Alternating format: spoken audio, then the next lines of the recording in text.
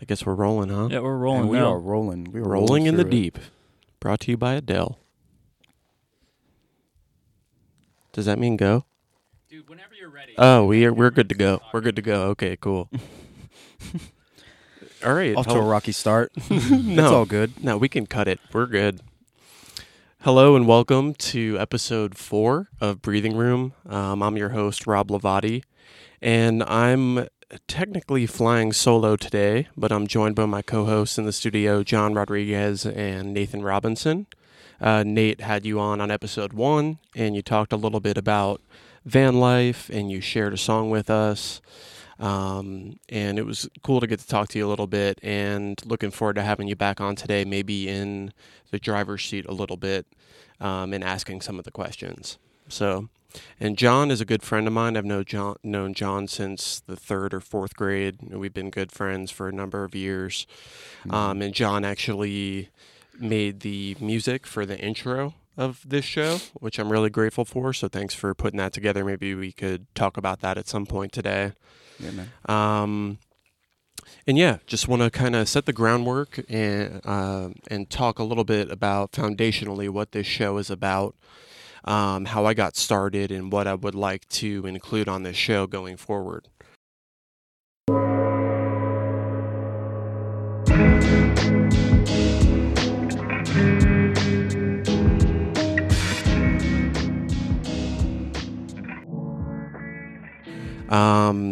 So as I mentioned on episode 1, if you had a chance to listen to that, that was Nate Robinson and Kat Dolan. And Kat shared a poem on there called Nobody But Myself, I believe was the title of the poem. And it was really a moving poem. I've gotten a lot of feedback on it so far. So in episode 1, I mentioned that about a month before moving to Asheville, my father committed suicide. So that was in September of 2017. It's something that has definitely changed my life. I mean, there's no doubt when I look back that was kind of an event for me that changed the way that I look at my own life and changed what I feel like my role is going forward. And it's something that I think I've learned a lot about and learned a lot from by being open and vocal and sharing about it. So what I really want this show to be, John, I think you might have been there for some of this, but right after my dad died, we had a lot of people over at the house. And there was a group of us who congregated down in the basement, and we sat in a big circle. There were maybe 9 or 10 of us, and we talked very openly and directly about my dad's suicide. Yeah. Yeah, I remember that. And it was some people who were family, some friends, some people that I had just met or wasn't very close to. And Maggie and I just talked about what we were experiencing. And what I noticed was really interesting is that people who were sitting there, like I said, whether family, friend, or almost perfect stranger, felt comfortable to open and share up what they were going through themselves, right? Mm-hmm. So people before long were talking about how they lost someone to suicide, or how they felt suicidal themselves, or how they were addicted to heroin. I mean, people really opened up in that conversation, and I got to learn about the people that were in that room in a really unique way, I think, by starting with some of the hard stuff that I had that I can bring to the table that is part of me. I realized that we all have some of that going on. Mm-hmm. Yeah, it was, I remember that night. It was pretty surprising. Like, I remember sitting in the room and thinking, I've known these people for quite a bit of time. And, once they opened up and shared their own experiences, I was surprised. I was like, wow, I didn't know that, we all shared some sort of common ground, like, with that area. Right. Yeah. Right. And it's pretty eye-opening to think, it sucks. It takes like a traumatic event like that to get people to open up. You think it should be just easier. I mean, I think it's overall better for people, if they just speak freely and openly about their emotions. But yeah, it took a pretty big moment like that for everybody to come together and really share their own experiences like that. Right. Mm-hmm. And I was glad everyone did. I mean, I think I learned, like you said, a lot about each of the people who decided to share there, and I felt grateful that people got to hear my experience as well. Because when you're going through something like a suicide, if it's your first time dealing with that, it's easy to feel like you're the only person who feels like you do at that exact moment. So when you can connect with other people and realize that other people have been in a similar position, and you can see things that they did that were effective to help them deal with it, I think that's how you can really learn and grow from that type of experience, right? So what I hope to do with this show is create that space where maybe through some of my experiences and things that I've gone through in the past couple of years, whether related to my dad or to my mental health opportunities, which is something that I definitely want to get into on this episode today. That's a part of me that I've had to learn to cope with and live with and own, I think most importantly. It's something you have to take seriously, something you have to treat like going to the gym. You have to take care of your mind and do some of the things that are going to be effective to help you feel better, right? So that's that's why we do maybe the little 10 seconds of silence thing at the beginning of each episode. Something that has been really effective for me has been meditation. I try to do it every day. I miss a couple days here and there. But I found that when I take the time to do that for 5 or 10 minutes every day and create that intentional space where I'm processing something that I'm going through or something that I'm feeling in my body, it's helped me be more present in my regular day-to-day activities. Because I can take that mindset of just focusing on one thing, whether it's my breath or a thought that I'm having or a feeling in my body. I can take that and apply it to, okay, I'm only focusing on working on this podcast right now, even though my anxiety is at like a 7 and I didn't sleep well last night. You know, like there's all the things that are still always there, but it's made me feel more capable of taking them on, you know? What do you think is the most efficient way to meditate? Like, say for someone just starting out or who doesn't meditate like often. Yeah. There are a lot of great resources that are available out there. The app that got me to meditate was called Headspace. Yeah, I've used that. Yeah, it's pretty good. I got the paid version because I just really grew to like it, but it's guided meditation. There's a nice British man who will take you through as long as you'd like to go. Oh my God, his voice is so soothing. So soothing. I could listen to it all day. Yeah. It's really great. It's like Morgan Freeman, like just floating on a river of honey. Do you always have a guided meditation, or do you? No, recently I've been just meditating in silence, in darkness if I can. In darkness. Yeah. Yeah.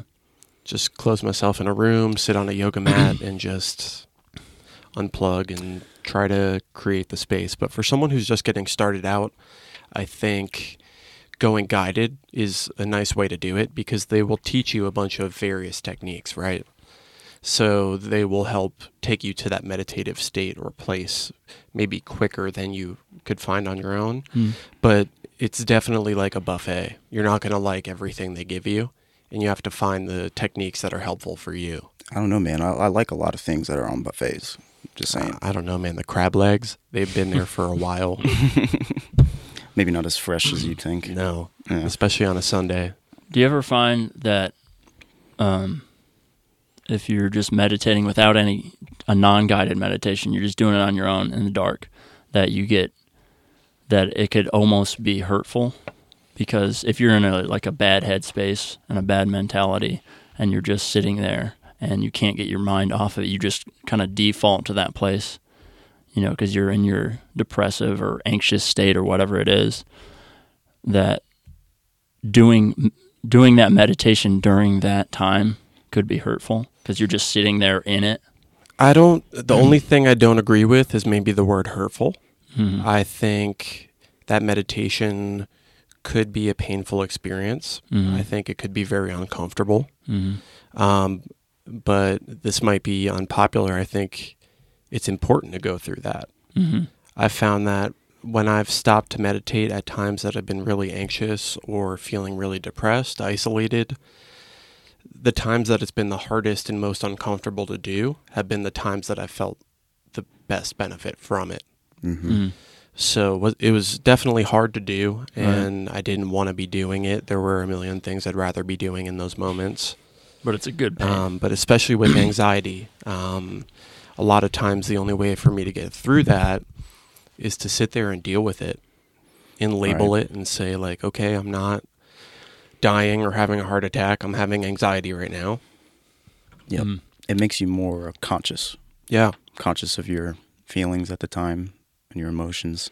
Yep. Just how to kind of process that. Or maybe you don't need to exactly process it. You just need to acknowledge it. Yeah. Just think like, okay, this is what I'm feeling right now, and I need to kind of just be open to it, be present with it. Yeah. And realize that it doesn't have to guide you. It can be a part of you, not the guiding part of you. Mm-hmm. And that's why getting focused on your breath is such a helpful technique, because it's it's a more physical, grounded component of yourself that you can focus on and essentially relate yourself to, rather than your brain, which is doing what it wants to be doing by default, which is think, right? If we're not doing something, if we're not applying the use of our brain, it wants to think. That's the way your lungs want to breathe and your heart wants to beat. So what we have to learn to do is understand the things that our brain thinks when we don't give it something to think about. Where does your brain go when you have a moment of silence? I think it's important to kind of take note of that and realize what your default pathways are. Yeah, it's funny you say that, because something I've heard that's like been thrown around just in like with people studying how the mind works is that when people are anxious or depressed, there's a part of their brain that they've titled it the default mode network. Yep. And it's just like you said, the default way that your brain goes to just thinking. Like it's like breathing, but it's almost like getting your way of thinking trapped in like a certain pattern, and meditation's supposed to help you break out of that. Right. I've heard the comparison of a cornfield with really tall corn in it, and you walk the same path day after day. After a month or two, there's going to be a pathway paved in the cornfield, right? So that's going to be the easiest way for you to take the default path.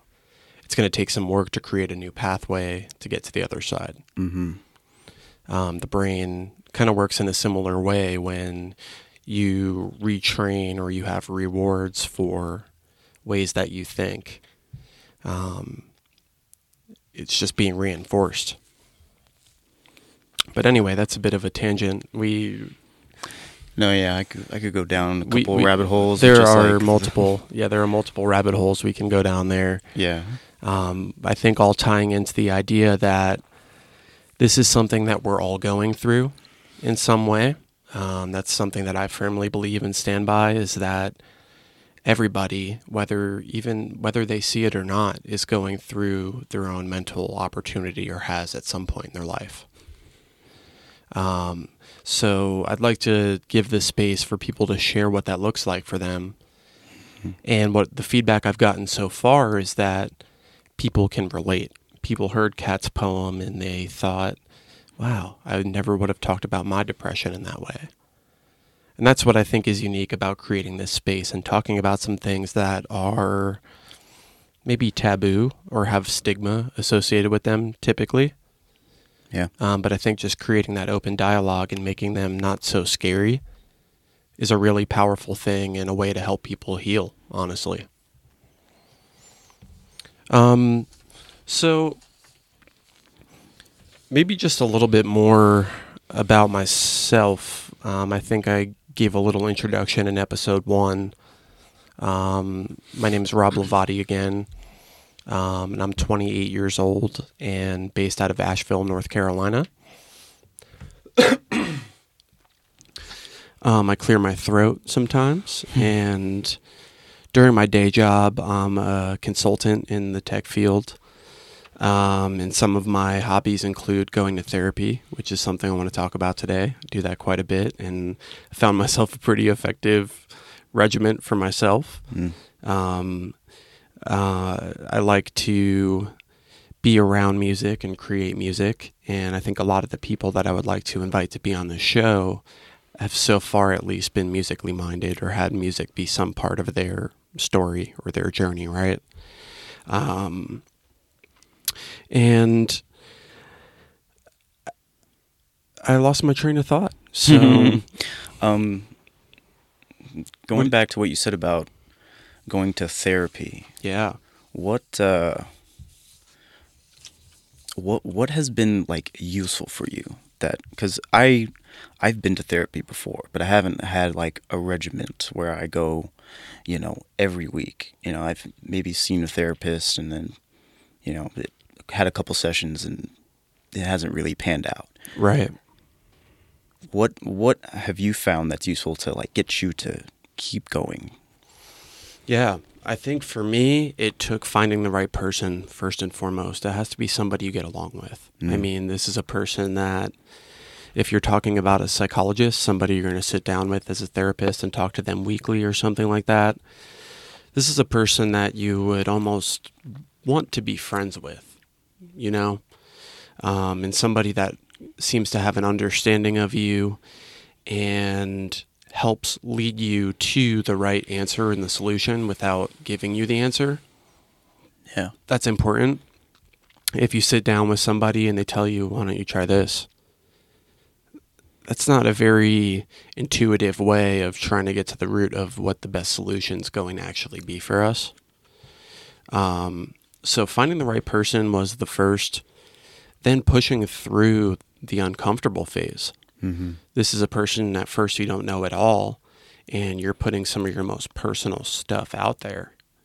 So there's definitely an element of becoming comfortable and trust. Yeah, that's a big part. And I definitely feel like I have that with my current therapist, who I see once a week. I call her my paid friend. That's a term I like using. And it's nice because if I'm in a place where I really just need to vent and talk about some things that are going on, she'll create that space. Or if she wants to, or if I want to work through some pretty deep traumatic things from my past, she'll work through those as well. Mm-hmm. So you have to find someone who's willing to work with you and understands your story a little bit. Because everyone has a story in their own way, right? And everyone has some trauma that they carry. I think describing myself, I have a lot of what some people call little t, which is just what's little t? Little traumas or micro traumas that have happened throughout your life that are really no one specific major trauma, but still have resulted in trauma-like symptoms. Like when you get pantsed and they accidentally get your underwear down and you're just like full. So it's like you don't have one with the underwear, but you have like 16 where your underwear stay on.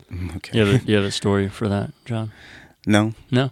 I just thought like, if that happened to me, that'd be pretty traumatic. Have everyone in school like see my dong. Yeah, that wouldn't be at fun. That age. Yeah. I'd be more worried about my butt, personally.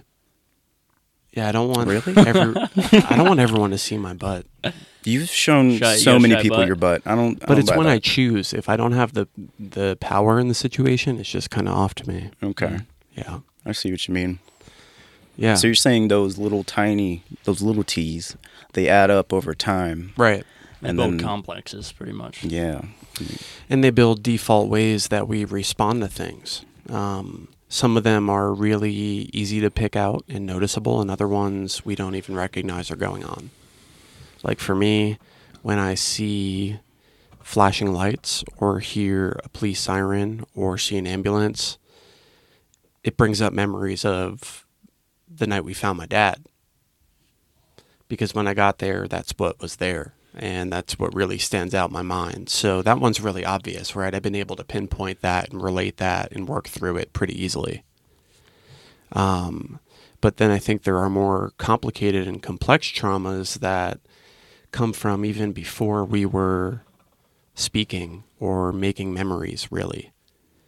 Like if you were left to cry for too long, Yep. that could help create some kind of really complex attachment that you have later on in life that you're not consciously processing. You don't even realize it. Right. Yeah. I've thought about that because I'll share a little bit of a personal story here. Ooh, joy. No, yay.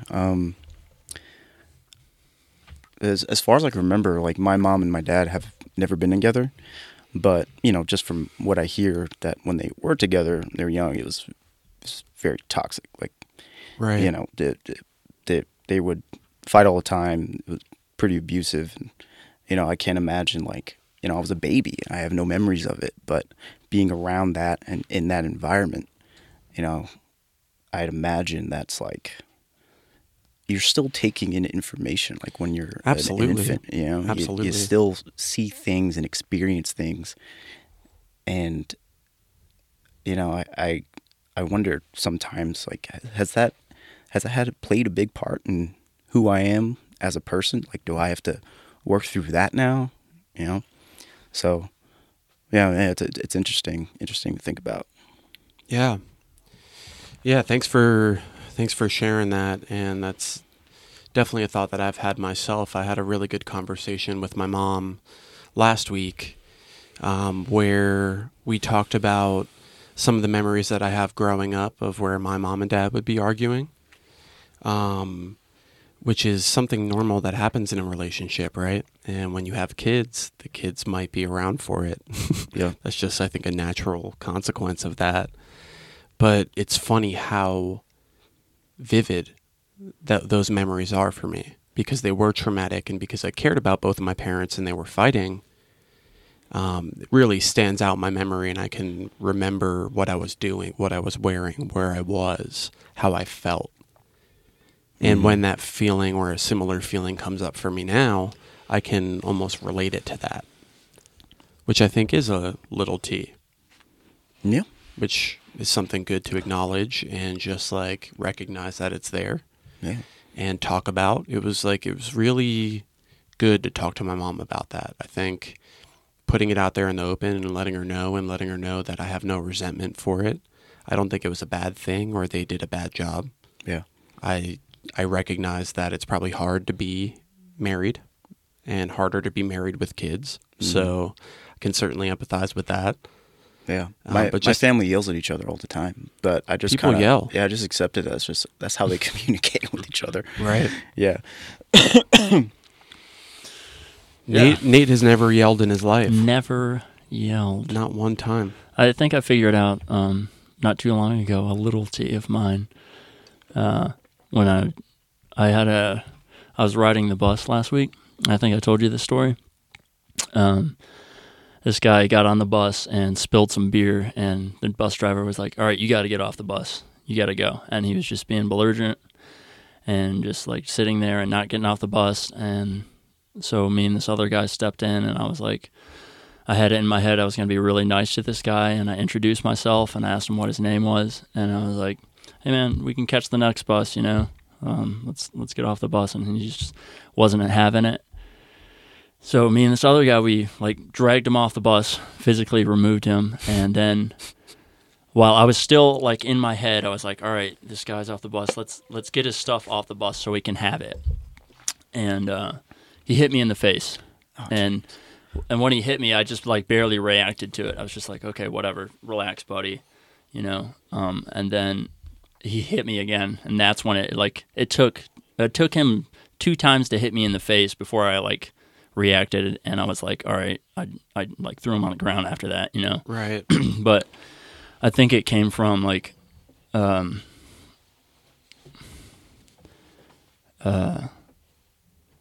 don't think my dad ever taught me to fight back. Like my dad hit me, and that's like I never learned to hit back, and I didn't realize that until then. That's why I don't care to get, like, it doesn't bother me to get hit. And in the military I was hit so much, and it just like, I just kind of egged it on, and I never realized like why like egged it on, because like a part of me like wanted that, or it's just something like familiar to me. Yeah, you were conditioned. Yeah, I was essentially. conditioned to fucking get hit. Right. And not saying anything bad about my dad. I love my dad, and he did a great job of raising us all. But yeah, that was just a thing that it took me friggin' 30 years to realize that. So. And it's powerful that you were able to find the connection between those things and realize maybe some of those feelings were coming up for you again. Yeah. And like you said, it's nothing speaking ill of your father. It's just a acknowledging part of life. something that happened. Right. That was a part of your experience, you know? Yeah. And I think the unfortunate thing about trauma is when it comes up for people is it's up to us. It's up to the person having the experience to do the work that's going to get through it. Other people can apologize, they can offer support, but when it comes to being okay and feeling okay with those feelings, that work is on you. And that's hard. And that's where a lot of the therapy has been helpful for me. So in addition to going to my weekly therapy, I also do a weekly group, which is called DBT, or Dialectical Behavioral Therapy. Which is something that I think they should teach in every school, honestly, when we're young. It's something that feels very academic while we're doing it. There's homework and stickers and shit.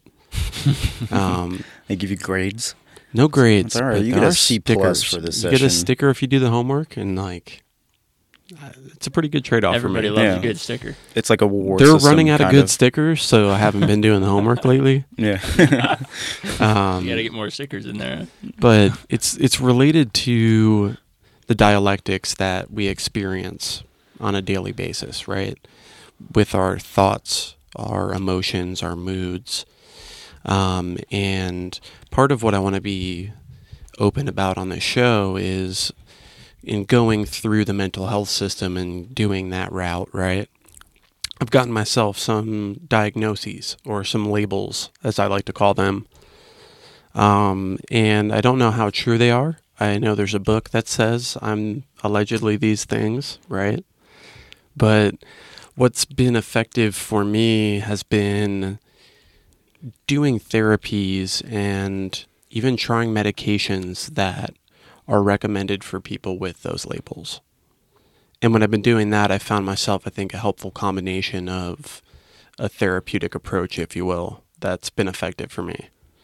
But DBT is really around trying to put time between you having your initial thought or feeling and the response that you make, or your reaction. So it's about slowing things down, processing your tough emotions without lashing out or releasing them in a way that's going to be hurtful to you in the long run, right? So with some of my diagnoses, like depression, bipolar disorder, type 2, which is primarily the depressed type, and then you have hypomanic episodes instead of full-blown mania, like someone with bipolar type 1 may experience. Borderline personality disorder, which is a fun one and a tough nut to crack. Yeah. I've heard of that, BPT or BPD. Right. And it's kind of like, I mean, I've only briefly looked into it. I haven't really looked too deep, but it seems like it's almost has to do with your interrelationships with people. Exactly. And how your emotions affect that. Yep. Is that kind of... Yeah, interpersonal relationships are a big part of it, where you feel a lot of dependence on the people in your life, whether they're best friends or loved ones or family, and you get some definition from them. So it's a general kind of lack of or gray area when it comes to self-identity. Self-harm is a component. And I think really just overvaluing personal relationships where someone becomes your world, they're your everything. You Right. spend all your time with this person. You need their energy to continue, essentially. And if anything threatens that connection that you have, that can trigger some challenging emotions and Right. some tough. Like you Tough saw me situations. when I went through a breakup not too long ago, 3 years ago, maybe, back Yeah. when we were in New Jersey. Mm-hmm. Yeah. And I can remember what that experience was like for me and how long that went on. And definitely makes me relate to a BPD diagnosis. Mm. It doesn't make me say like, oh yeah, I definitely have that. Yeah. But it makes me go like, yeah, it's possible. Yeah. Well, breakups are tough Yeah. for everybody. I mean, I've seen people just turn completely inside out, like after a breakup. What's You the know? worst experience you've had after a breakup? Oh man, I just went like full blown meltdown. Just like super depressed for Yeah. like months. Because I was like, you know how it is, Right. Like, you picture your whole life with somebody, and then it's like all those plans change, and you're like beside yourself. You don't know what to do. So yeah, I've definitely been through like a tough breakup. Yeah. Yeah, you're just like, yeah, you get depressed, you become hopeless. You're like, I don't know what I'm gonna do. I mean, you just have to, work through it. I think anybody would be fine just going through a breakup, but yeah, Do you it was challenging. Do you think that I guess, like, to prevent that is to go into a relationship and not lose, like, individualism, or like not lose that, where you're still an individual. And like, I think when we're young, we go into a relationship and we lose that, and we just become so connected to the other person Right. that we lose sight of ourselves, and that's why it hurts maybe so much when we lose that person. So I guess this is just like relationship talk or whatever, but like to go into it and still to keep that in mind, that I'm going to be myself and still be my, an individual, and Right. not lose sight of myself Right. while I'm with this person. Absolutely. And I think that's especially important for someone who has a BPD diagnosis. Mm. Is you really have to maintain that sense of individualism and hold on to the things that make you an individual, and not just become so ingrained with this other person that you start to get rid of the boundaries that should be there. Mm.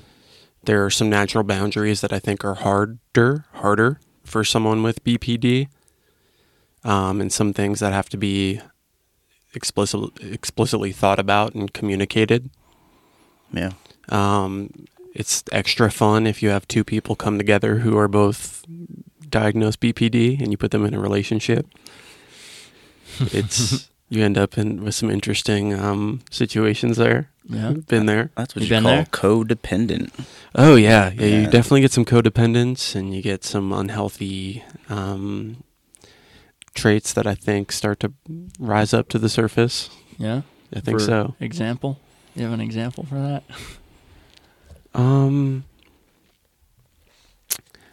I think an example for me would be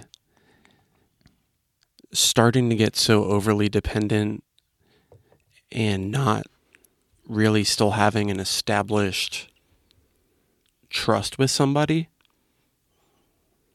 That's something that I've experienced a lot, is like I'll get very involved and almost dependent upon somebody without really having an established trust.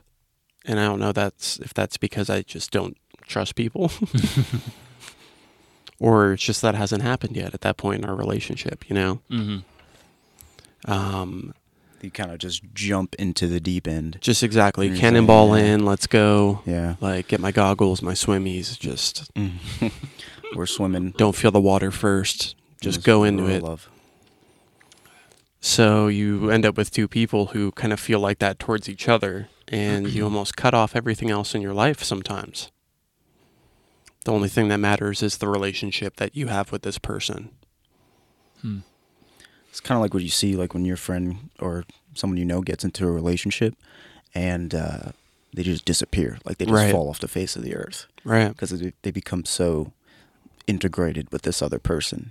It's like they just want to spend all their time and like all their like emotional energy on somebody. Is there anybody that's not like that when they first fall in love? I feel like that's just a very I feel You like think it's a common thing? Very I common. don't think I'm really like that. no. No. Yeah. Maybe it's just you, man. It might just Maybe be that's a me. little T you got to work through. Maybe. I'm a pretty tough nut to crack, I feel like, when it comes to affection. Yeah. Yeah. And like spending time with somebody, like it can't be too much for me at first. Right. Yep. You gotta go slow. Mm-hmm. Just take things Take slow. it easy. Just Just take it easy. So, having those experiences and dealing with depression for I don't really know how long. I haven't like stopped and looked back at my life to try to figure out like when did this start? But it's been a while. It's been since I was a kid, I know that. Depression. Yeah. Yeah. Yep. I think I dealt with it differently back then and I didn't know what it was. Right. But I definitely had, the signs were all there, you know? So I don't know. I'd like to think it started somewhere around the age of being born. No. Yeah, I don't really know. But having that experience, sharing that with people and connecting with other people who have depression, diagnosed or not, Mm-hmm. I think it gives you a much better understanding of somebody. Because people who have been through their own version of what depression looked like for them, you can understand maybe what it feels like for somebody else. Somebody who's never experienced depression, or at least hasn't recognized that they've gone through depression, Mm-hmm. I think they can have a harder time Yeah. empathizing and relating to how hard it can be when you're really in the thick of it. Do you have a harder time connecting with people who have never, according to them, have never experienced depression? I have a harder time relating to, I think. Mm. There's someone in my life, a family member that I met up with after my dad's suicide. And we got under the topics of depression and addiction. And he essentially told me that neither one is real. Addiction is not a real thing, and being depressed isn't real. That our minds are powerful enough that if you don't want to drink, you don't drink. And if you feel sad, feel happy. Do something that's going to make yourself happy. And I just felt I felt threatened at that point in the conversation. Mm.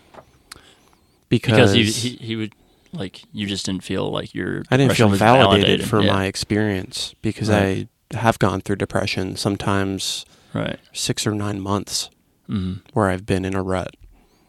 And to be told that that feeling's not real, that I chose that essentially and I wasn't strong enough to get out of it, kind of sucks to hear. Do you think that he would say something like that just as a coping mechanism so that he could get over his own depression? He'd just tell himself it's not real?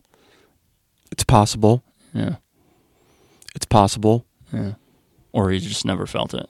Or just has never felt it or isn't aware of that feeling, has found a way to get through it, isn't someone that's susceptible to Yeah. depression. Mm-hmm. He's just been blessed with a happy brain, maybe. Or maybe he has anxiety, maybe he has other things that have shown up for him. Mm. But maybe depression isn't everyone's thing. You know, I think Right. people have different experiences for Right. sure. Yeah. So another thing that I've gotten involved with recently that's been really cool and I wanted to give a shout to has been through the AFSP, American Foundation for Suicide Prevention. They do a Survivors of Suicide Loss group twice a month in Asheville. It's the second Thursday of the month. And I'll have to get the exact address. I can't remember where it is. It's at a community center over in West Asheville. And then the last Monday of the month at the Rathbun House over by Mission Hospital.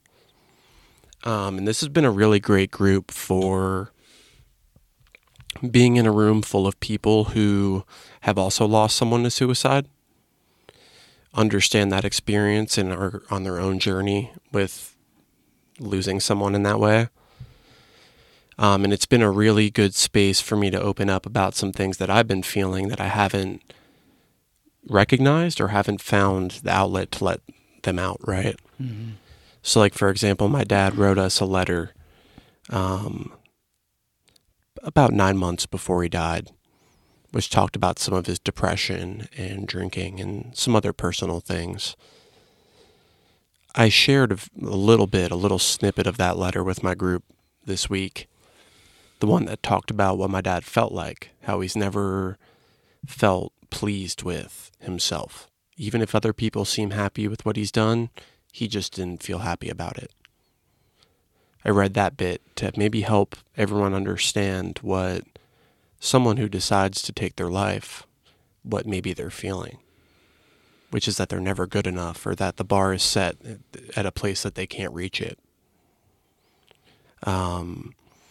So those groups have been great. My sister has joined me to a couple. Shout out to her, Maggie. She made the new logo, really happy with how that came out and excited about that. But she's been joining me some of those groups. Kat Dolan, who was on episode 1, she joined me 1 week for a group.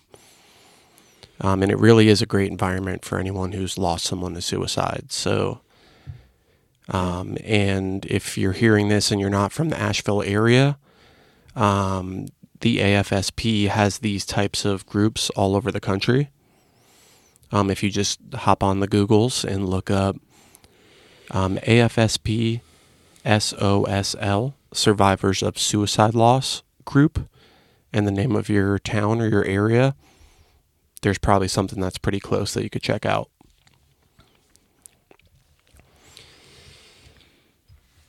Yeah, I'd imagine these groups might be a little bit of an eye-opener, just with how you can relate to someone else and share your experience. Have you come across like a scenario where you share something and someone has come up to you and is like, I know exactly what you're talking about? Oh yeah. Yeah, definitely. And I've had people that came up to me after reading the letter that just wanted to give me a hug. They really could relate to it and appreciated the sharing of it. I had an experience almost on the flip side this week where one of the group members shared, just without getting into too much detail, that she essentially realized that she lived to make her dad proud. And when she didn't have that any longer, kind of broke the foundation of that system for her, right? Mm-hmm. And it was hearing her say that and put that in that way made me realize, like, oh, I'm going through the same thing.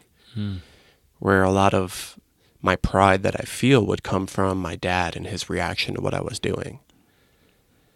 And when you realize that, it's hard.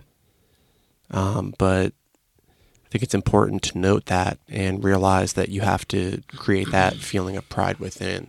You have to be proud of yourself. Do it for yourself, not for someone else. Yeah. Essentially. So an activity that I've gone through lately is like in the things that I'm doing, I stop and ask, like, would this make my dad proud? If the answer is no, I do it anyway. And if the answer is yes, I at least know, like, cool. I can kind of create that feeling internally and just know that I'm doing something that would have made him proud, But yeah, that's a little bit about kind of just some of my experiences and how that's all tied in. One that I always love talking about that I still have yet to really fully own when it comes to just conversation and not oversharing with people, right, is my hospital stay, which was not too long ago, past 2 years, I would say, right?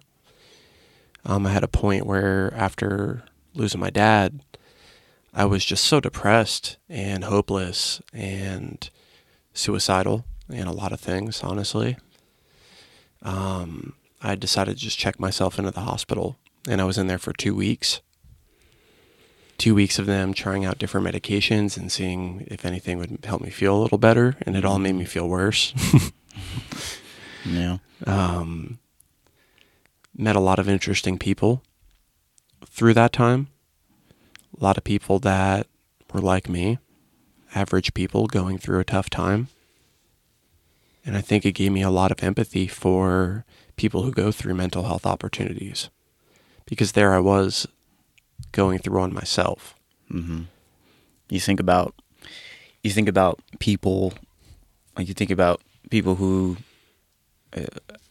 they're admitted to a, what is it, Inpatient facility. Yeah. And you think like, oh, I'm sure like most people would just think like, oh yeah, they're in the loony bin, like that's who they are. That's yeah, they're just crazy. Right. They kind of dismiss it, but a lot of people don't realize that like it could happen to anybody. Like all it takes is the right circumstances and the right things to go wrong for you. You're Right. just like, you don't have many other options.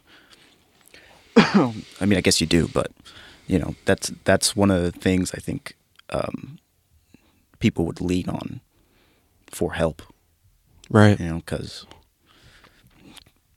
I feel like the system that we have now, just with mental health, it's gotten better.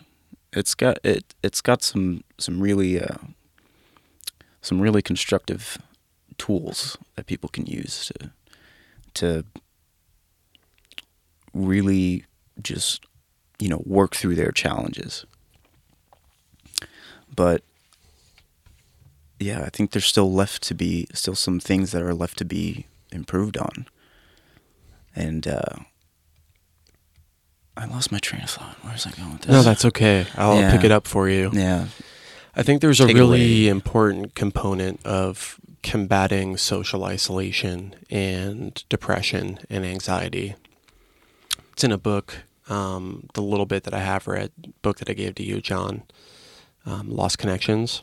Yeah. I've read through most of that book. It's been pretty great. Like, Right. really, really eye opening. Good read. Yeah, I recommend it to anybody. If anyone out there is confused or they, don't know why they're feeling the way that they are, that book it connects a lot of those feelings to almost like a list of very specific reasons, very specific circumstances. Right. Yeah, and it's like, yeah, it's been really helpful, just like for me at least, to understand, why.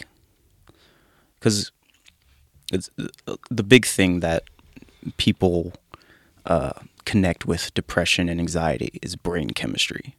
They think like, yep, you have these receptors in your brain that are malfunctioning and you don't get a certain chemical, and that's why you're feeling the way that you're feeling. But a lot of what this book talks about is maybe not so much the chemical part of it, but more of the environmental and psychosocial aspects of it.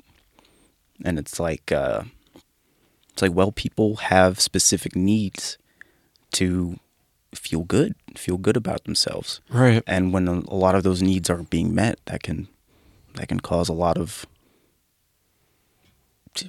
depression and anxiety.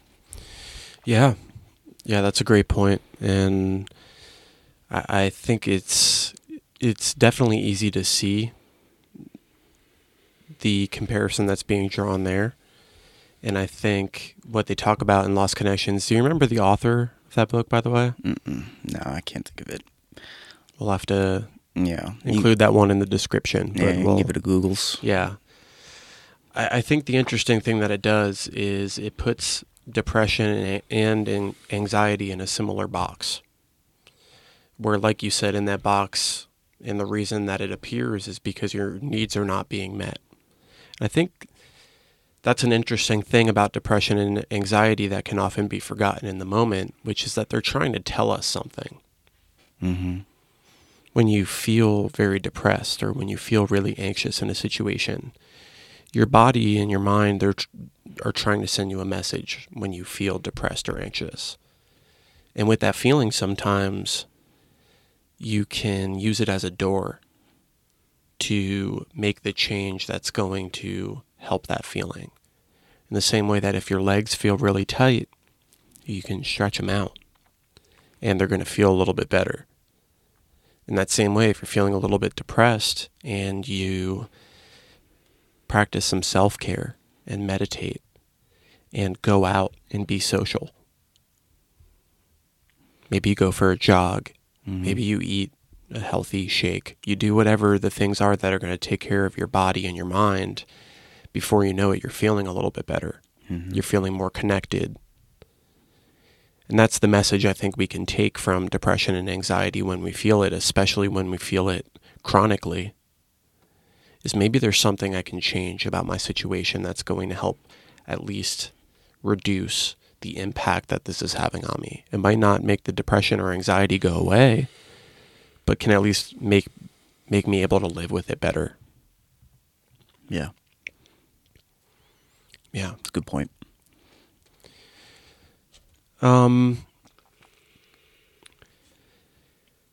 What's next? I don't know. Now what do we talk about? We've gone down some good rabbit holes. I Yeah. think it's good just to open some of this up and kind of set the tone moving forward, some of the things that I'd like to talk about. I think a big thing that's come up time and time again with the guests that I've had on the show so far are just some of the challenges that are facing artists in Nashville. And I think this is a broader problem than just this city, right? That's something that I would certainly like to continue focusing on moving forward. There were some things that have come up, such as having gigs that are unpaid. Happens quite frequently in the city, right? I believe it was Chiltonic in episode 2 brought up the idea of artists maybe being hesitant to help each other in this city because it is competitive. Just the fact that a lot of the work here is seasonal, with tourists in the summer, in the fall. The winter can be a really tough time for people who are trying to make a living performing. Yeah. And then the one that's not a surprise to any of us is just trying to find affordable rent. Can be a challenge, especially if you don't have a steady income, if you're in an artist type situation. Yeah. It can be being an artist is a thankless job. Yeah. A lot of the time, especially if you're starting out, I feel like. Right. It's like you said, a lot of them play for free or play, for very little money. I mean, you busk, and I'm sure some days, if there's a lot of foot traffic on the street, and you might have a good haul with people throwing you tips, and some days it might not be so great at all. Yeah, it's just the thing of being an artist, man, the starving artist. Yeah. We have to play and we have to create, and if we did it for money, like, who's going to do it for money? Or like, who's in it for the money? I guess there's probably a lot of people in it for the money or make money doing it, but yeah, it's kind of an age-old thing that you're gonna struggle if you're creating art, because it's just, I don't know.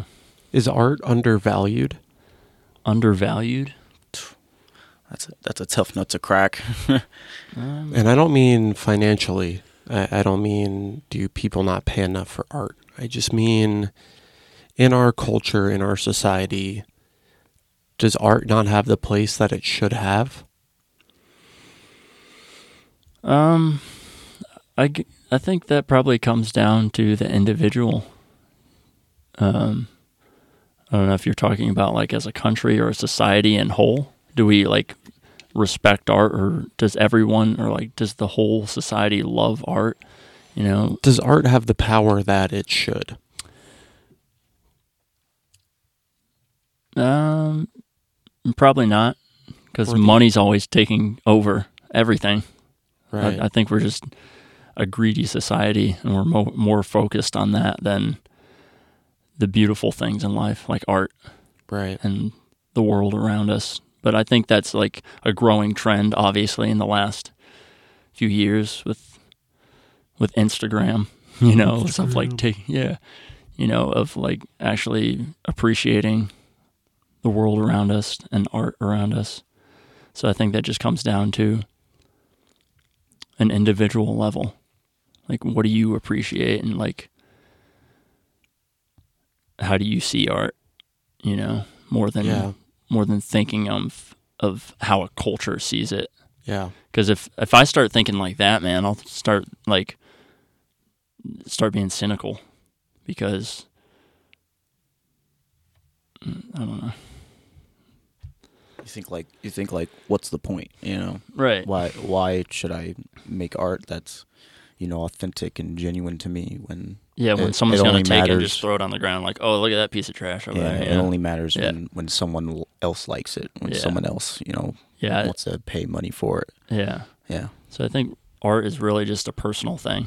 It's like, right, we're artistic beings naturally, I think, and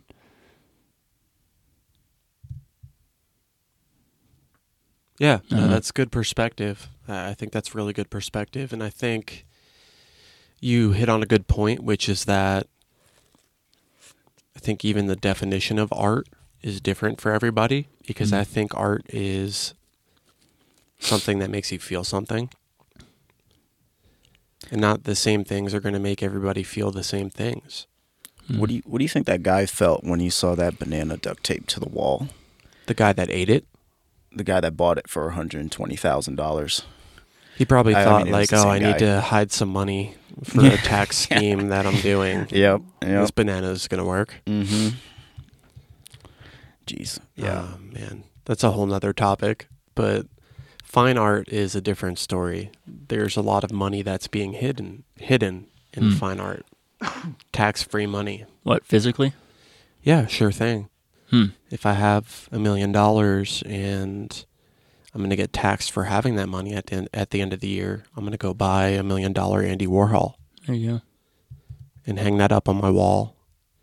Now I have an asset that is only going to go up in value probably, and can't be taxed. So, just something to think about. I was in a work environment not too long ago, where the owner was very, very wealthy. It was in New York City, and there were Andy Warhol paintings in the lobbies, and just very expensive sculptures and paintings, and it was an interesting place. I don't know how much I should talk about it. I don't think I'm really allowed to get into the nitty gritty. You signed an NDA. Remember that? Yeah. That's not like proprietary information. No, you can no, talk about the ridiculous shit that they have all over the building. So another thing I wanted to make sure I did today was represent who and what I support.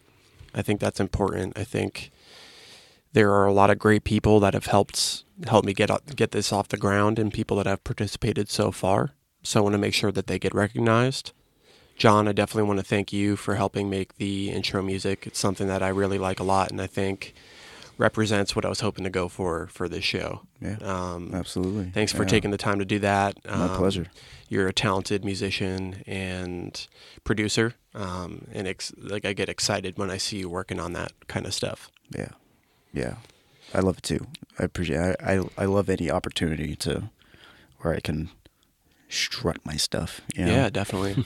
Just to show people, because I feel like by default, just with the kind of person that I am, I almost like to hide my creations. Right. I'm very hesitant to project those things and share them with people, and it's tough because one of the joys of creating music and art is sharing them, right, and giving that that good feeling that you get when you make something, giving it to somebody else.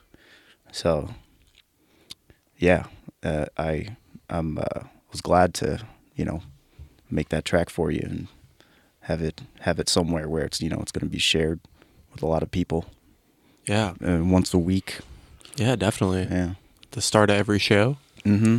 And the gong in there is, I think, a cool way to pay homage to just the meditation moment that we do at the beginning of every show. Mm-hmm. Maybe we'll put the song right after that to kind of be the gong that brings us back to the show. I also want to give a shout out, I know I did already, but to Maggie, my sister. She did a great job with the new logo. I'm very happy with how it came out. Something that I'm excited to throw on a t-shirt or something. Yeah, I love it, man. Make a sticker or it came out really cool. So thanks to Maggie for helping out there. I support any local artists who are doing the thing, It's not easy. Nate, a lot of the challenges that come with trying to get your art out there and trying to do it consistently in a way that's constantly growing. I think the artists that I really respect are the ones that continually come out there and do it time and time again and do it well. Nate, I think you're one of them, even though you haven't been playing out live often lately. Every time I hear you perform, just the new stuff you're working on, it's always constantly evolving and moving forward. Thanks, man. Chiltonic, they were on episode 2. They're a band that I'm always really excited when they're in town. They always have something fresh, a fresh take at their live performance, and they're always hungry and seems like they want to put something out there, Kat Dolan and Out of Your Mind from episode 1. Big shout out to them and everything that Out of Your Mind is working on to help combat social isolation. They do several events a month out there in Boone, North Carolina. Things from hiking to workshops and just different, I think they had a jam session one time. Just a way to get connected with other people and talk to people in a way that helps you acknowledge and respect that part of you that's struggling, Also want to shout out Matt Dunn in AV Live. Matt on the ones and twos, producing for us as he does every week. Really appreciative of all the work he's been able to do for us there. Want to thank Abby the Spoon Lady and the Tater Boys. They were on last week, and that was a fun show. They played for us, and we got into some really good stuff and some deep stuff as well. Which again is kind of the intent of this program, is to maybe get into some of the conversations that you wouldn't hear on a normal interview or radio show. Try to pull up some of the deeper stuff. I wanted to give a quick shout out to 2 organizations, one being Riverbend CBD. It's a product that I use every day. I actually even brought it with me. This wasn't planned. I had it in my backpack because I was going to take it beforehand. Shout out to Riverbend. They make a really great product. I've tried a lot of CBD. I've tried it different ways. I've tried the oil, which is what this is here. It's just like a little tincture, and you get the oil, put it under your tongue for 30 seconds. I've tried smoking the hemp. I've tried oils, which you vape, and just a bunch of different things. And this has worked the best for me. Really helpful for anxiety and sleep are really the 2 things that I use it for. If I take a couple droppers of this, the chances are I'm probably going to fall asleep afterwards.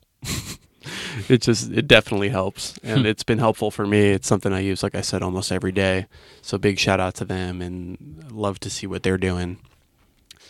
And the other I wanted to shout out is called Divine Scum. I don't know if you guys have heard of Divine Scum. I love the name. It's got some shock value to it. You hear it, you really don't know what it is, and it makes you want to ask some questions.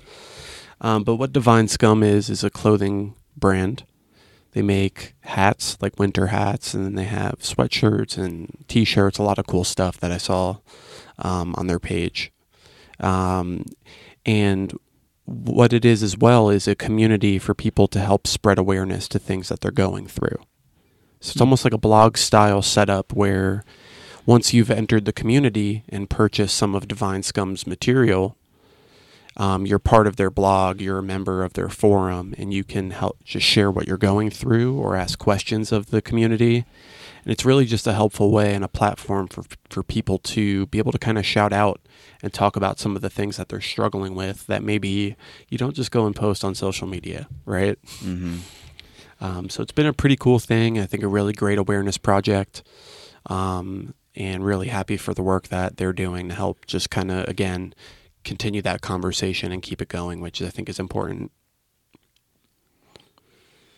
Right on. Cool. Well, we are right about at time. I know we were going to play a little bit, Nate. Is that something that you're really feeling, or do you want to save it for next time that we have you on? Yeah, we can save it.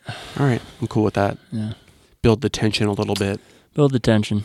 Maybe try to break out of my shell that I've been building around me for the last however long. 32 years. 32 years. Yeah, I broke out of it for a couple of years. Now I'm like crawling back into it. Maybe Yeah. it's just the winter time, but I don't know. I think it's a tough time of year for a lot of different reasons for a lot of different people. Yeah. Yeah. It's just a weird time, man, for Yeah. me. Yeah, I don't know. I'm in a weird place with playing. Yeah. It's probably just because I haven't been playing out at all, and I've just been hidden in my room so much, but yeah. We'll get past it. And, yeah. Yeah. Yeah. Well, thanks for sharing. I hate to hear that. You've been in a tough spot. It's all right. I've also seen you get through similar spots before. Right. For sure. And sometimes you come out of them with some good music. Yeah, I'm going to come out, I've still been writing so much. Yeah. And practicing, so I'm going to come out with some stuff. Yeah, for definitely. Sure. Depressed people make the best art. So Best art, yeah. Yeah. So I think you got something going there. Shout out to depressed people, including Shout out the 3 that are in here. I've heard of a thing where like people who are creative, like artists, they're hesitant to really deal with their depression and not be depressed because they feel like they feel like that's gonna make them less creative and less artistic, that their art is not going to be as good as it was because they're not depressed anymore. Mm-hmm. Yeah. I've definitely had that thought, and I've heard it before. But I feel like I like the stuff that I create even when I'm not depressed. I definitely have found like some happy feeling stuff, and I like that too. I like knowing that I don't have to be depressed to create. I know that it is in me, and it's always going to be in me, and that's what I hold on to. I don't hold on to the depression or the anxiety or whatever moods. I hold on to the fact that I love to create and I love art. Yeah. Yeah. And it's got to be a little bit different creating in each of those mind states. Yeah. And yeah, it's great because you can come up with all different kinds of feels and like just based off who you are. Yeah. If that makes any sense. Yeah, it does. Yeah. I think it represents a different element of you or a different side of you. Mm-hmm. Yeah. Yeah. Cool. Well, thank you for joining me today, guys. Is there anything you guys have on your minds before we go? Anything you want to throw out there? Thanks, Rob, for having me. Yeah. Yeah, I appreciate you, man, as a friend. Yeah, this has been real fun. Yeah, this is great. I'm glad I did this. Yeah. When I thought about doing this episode where it was more of a solo kind of thing where I got to set the platform, you were definitely 2 people that I thought about having on. Mm-hmm. I think 2 people that know me well, and you're both handsome. What are you doing after this? Going home. How about you? We live together. No, I just really appreciate the perspective that you guys are able to bring to the table, and thank you guys for joining me today. So until next time, don't forget to breathe. This is Rob Lavati with Breathing Room.